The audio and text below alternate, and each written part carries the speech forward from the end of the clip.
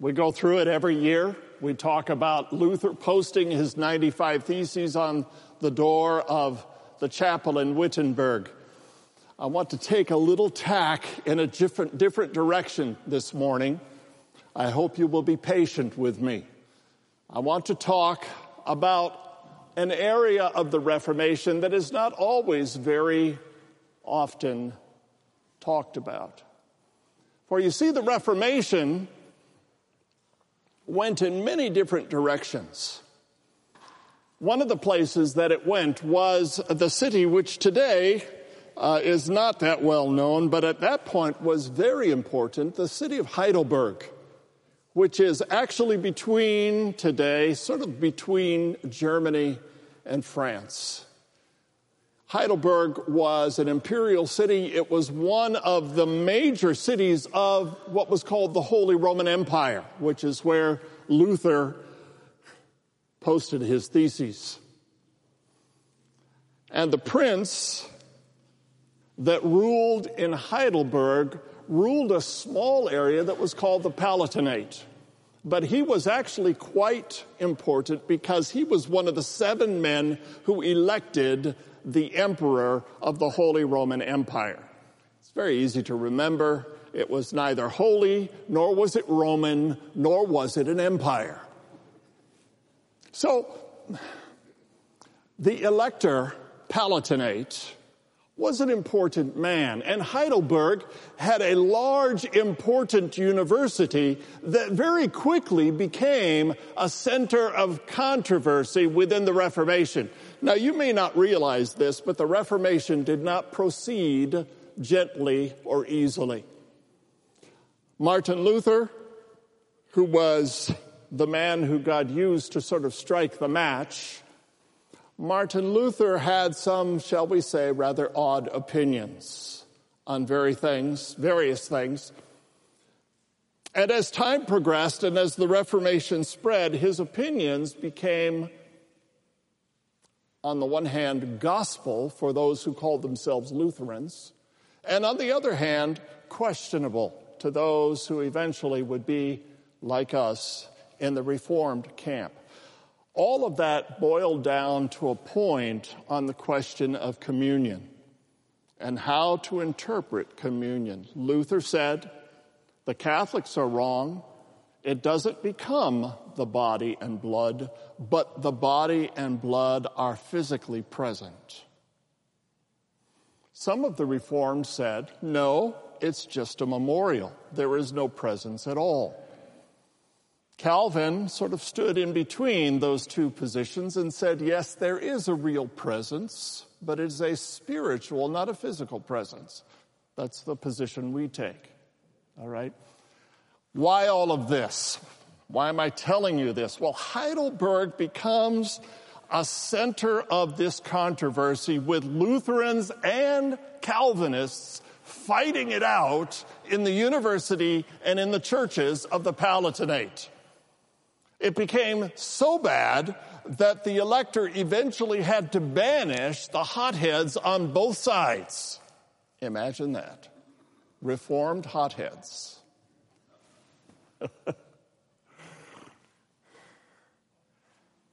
But now what do you do? How do you bring God's people together when God's people have been arguing and fighting and debating? Well, what he decided to do, Frederick III, what he decided to do was to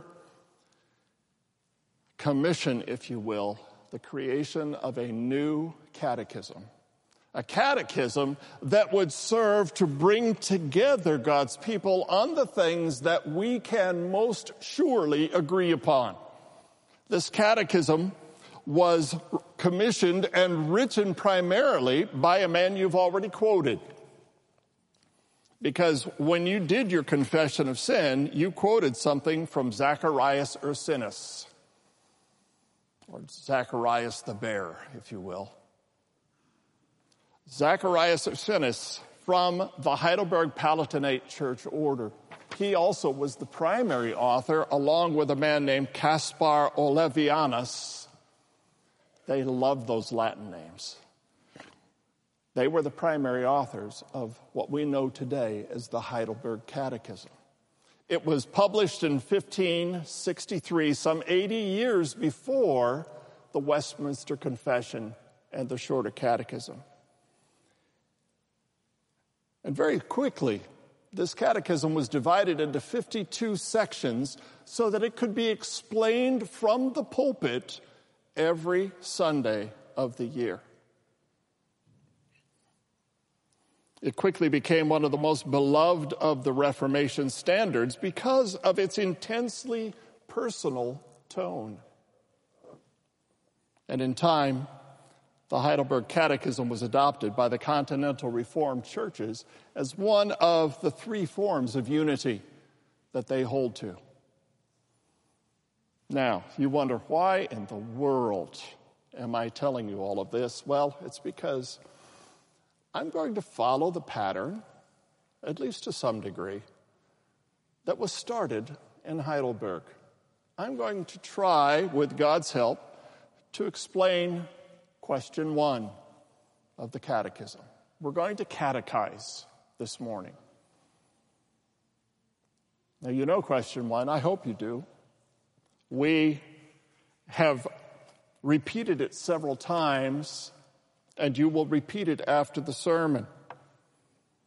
What is your only comfort in life and in death?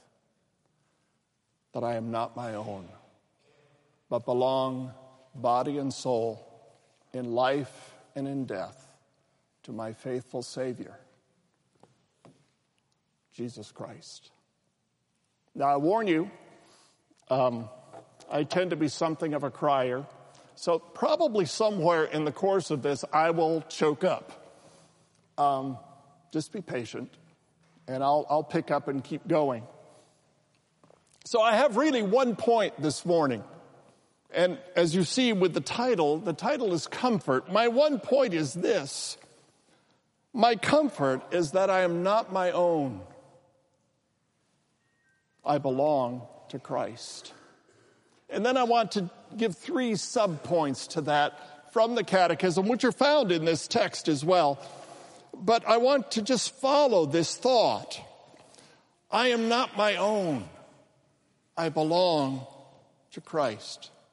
You know, if you follow the Bible's teaching on comfort, what you find is that it frequently occurs in the context of providential affliction.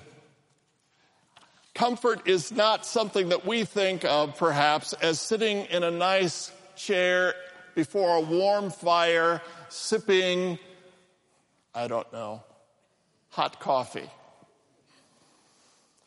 and being comfortable.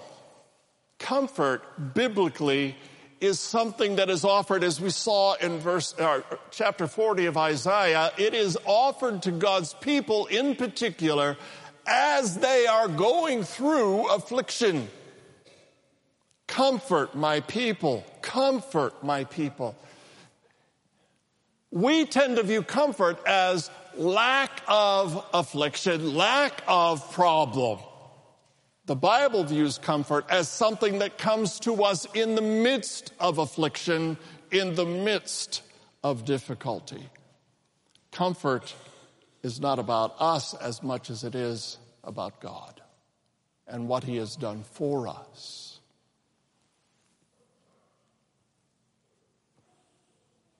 How is it that the fact that I am not my own is comfortable? How can that be? That doesn't really ring very true in American ears. But let me see if I can just give you a quick illustration from overseas. Several years ago, I was traveling in Nigeria with a friend from ELI, and our transportation arrangements had fallen apart. This happens often in Africa. And so we found ourselves having to hire a bus, actually a couple of seats on a small minibus. And this minibus was going to take us the 6 hours up country into the area where we were going to teach. And everything was going as fine as it can in Nigeria.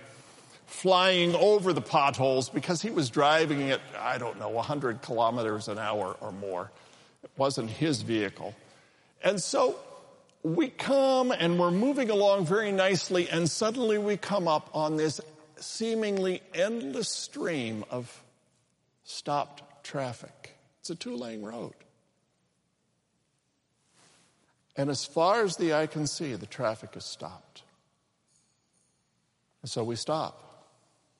And we wait. It's 98 degrees. I know, because I checked. It's hot. I have no water. We're not moving. It's getting dark. There are highway robbers in the bushes. This is all going on in my head. We need to get where we're going by the time it's dark.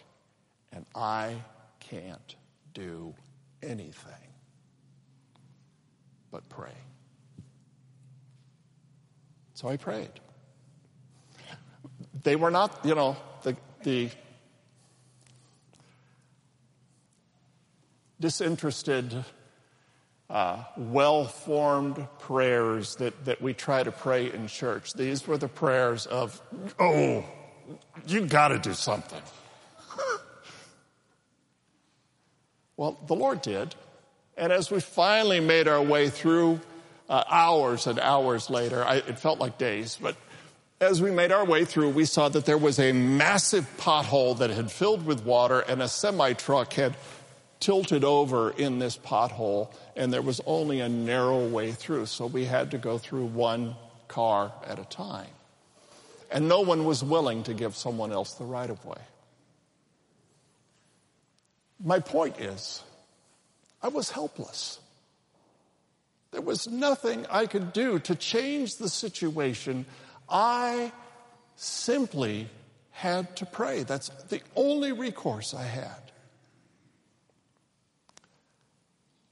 I'm not my own, but I belong to my faithful Savior, Jesus Christ. The comfort in that is the fact that I can't do anything. I'm about to give 3 illustrations of this.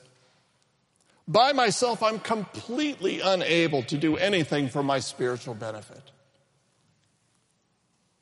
It's a sobering, in some ways it's a frightening truth.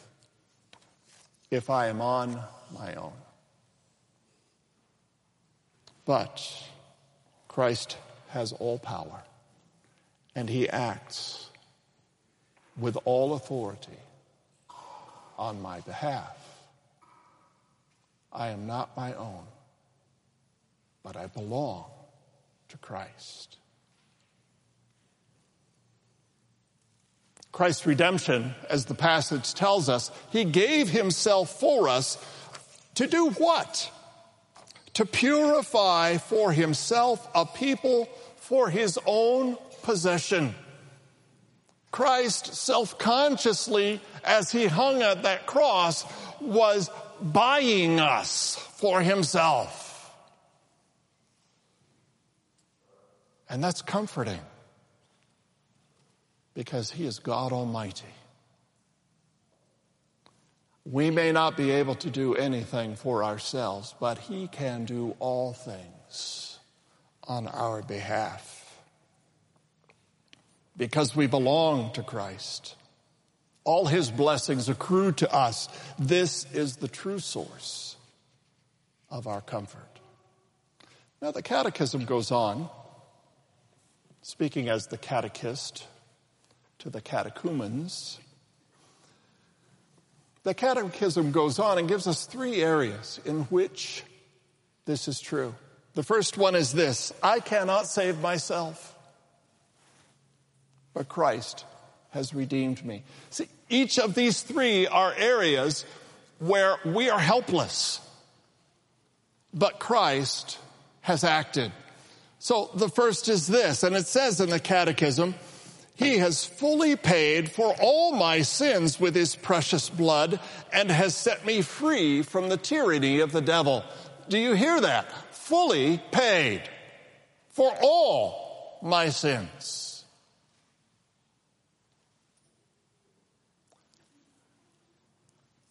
I may not be able to save myself, but our text tells us that the grace of God has appeared and that Christ gave himself to redeem us. We did not earn it. We did not even anticipate it. It simply appeared. You remember when you first trusted in the gospel, it was almost as if the truth of the gospel just appeared on the horizon. You'd heard about it perhaps, but never understood it. And then suddenly the grace of God appears in the person of Jesus Christ. And he is the most lovely thing, the most lovely person that you can imagine. And your heart embraces him. The grace of God has appeared.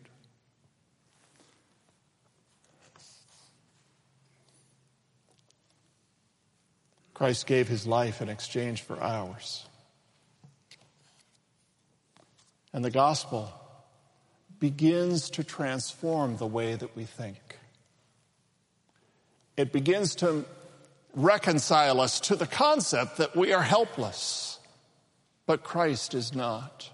It begins to move us in the direction of saying, my trust is in Christ, not in what I can do. These are all the hymns that we sing, right?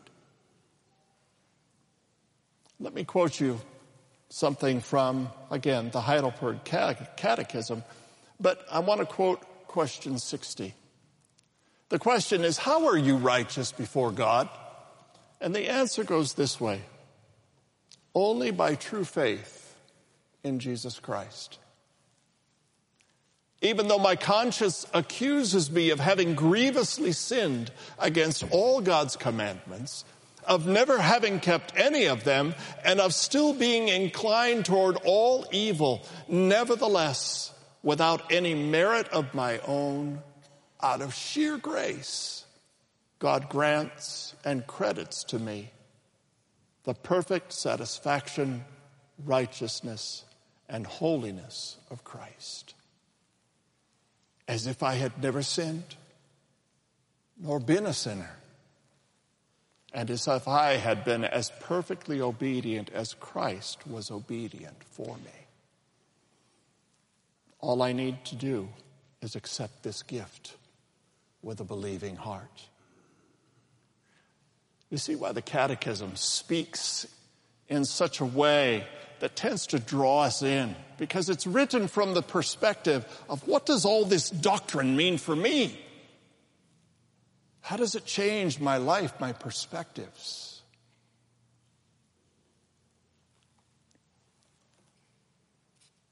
I cannot save myself, but Christ has redeemed me. When Martin Luther understood this truth, he said, I felt myself to have been reborn and gone through open gates into paradise. It's comforting. I can't save myself, but Christ has. Secondly, I can't control my life, but my Father does. Here's what the Catechism says. He also watches over me in such a way that not a hair can fall from my head without the will of my Father in heaven. In fact, all things must work together for my salvation. Our text in Titus talks about the circumstances of our life, and it says, the grace of God has appeared, bringing salvation to all people. And then, listen, training us to renounce ungodliness and worldly passions and to live self-controlled, upright, and godly lives in the present age. God uses our circumstances as training. We cannot control our life. We cannot control our circumstances, but our Father does. And as I look out this morning and as I think about many of you, and I think about some of the things at least I know about your circumstances, they're not easy. They haven't been easy. There have been struggles. There's been pain. There's been illness. There's been loss.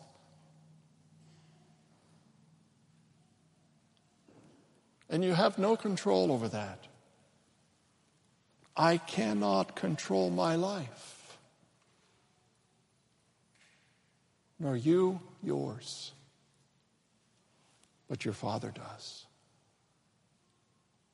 He controls it. And as the Catechism says, all things must work together for my salvation. You know, it's fascinating. We tend to get caught up in how difficult things are. But there is a divine purpose for all that we experience. God knows what He is doing. We may not see it. We may never see it. Not in its fullness. But we are being purified by the Father so that we can be Christ's own people. This is the fulfillment of the great covenant promise. You will be my people. And your circumstances today, the things that have led up to today, and in the future, whatever future God has for you, those are all under His control as He purifies and trains each of us to be the people of Christ. This confidence enables us to stand firm and to honor God even in our most difficult times. Example. I'm going to quote you something from Samuel Rutherford. Samuel Rutherford was a Scottish Covenanter. He was a member of the Westminster Assembly. In the course of his life, because of his adherence to Reformed theology, Samuel Rutherford suffered greatly. He also suffered in his circumstances. He suffered the loss of his wife, the loss of 5 children, and the loss of his pulpit ministry because he was Reformed. He was banished. He was declared a heretic. And he was declared a traitor to the crown. But as he lay dying, he looked at several of his fellow pastors and he said this: "My Lord and Master is chief of 10,000s of thousands. None is comparable to him in heaven or in earth. Dear brethren, do all for him. Pray for Christ. Preach for Christ. Do all for Christ." You see, he understood. I'm not my own, but belong, body and soul, in life and in death, to my faithful Savior, Jesus Christ. Quickly, one last thought. I cannot live as I should, but the Spirit assures and enables. The Catechism says, because I belong to him, Christ by his Holy Spirit assures me of eternal life and makes me wholeheartedly willing and ready from now on to live for him. Our text speaks and says, the people for his own possession, verse 14, are zealous for good works. But that does not mean that we are perfect in good works. I cannot live as I should. I cannot live as I would. But the Spirit assures us because we are well aware of our sin. We just confess that. We know that we are sinners. And the enemy, the tyranny of the enemy at times comes to us and accuses us that we cannot possibly be Christ's people. Look at the sin that is in your life. But the Spirit assures us and enables us to wait patiently for our blessed hope. Until then, we battle the world, the flesh, the devil, and we hope. We look toward that final salvation. And the Spirit makes us zealous for good works. I love the phrase, wholeheartedly willing and ready from now on to live for Him. It does not say perfectly, but it does say wholeheartedly. One last quote. You know I love history. So this last quote is from our good friend. He's our good friend because we sing one of his hymns every month, at least. John Newton. We sing Amazing Grace. We know this man. This man was a slaver. He was engaged in the slave trade, and God, through unbelievably difficult circumstances, brought him to faith in Jesus Christ. He became a pastor, one of the wisest pastors of his age, and tremendously influential. As he grew older, Newton said this, although my memory is fading. How many of you can identify with that? Although my memory is fading, I remember two things very clearly. I am a great sinner, and Christ is a great Savior.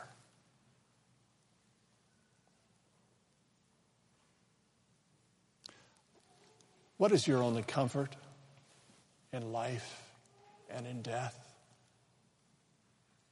Well, I hope that as we sing this closing hymn, that God will make the applications of this truth in your life. Let's pray. Father, somewhat different sermon this morning, and yet I believe something that you would have said and learned and taught. And so, Father, we commit your truth into the hands of your Spirit to apply it in our lives. And we thank you for our forefathers in the faith, for mothers as well, for the things that they have passed on to us, both in teaching and by example. Thank you. In Jesus' name, amen.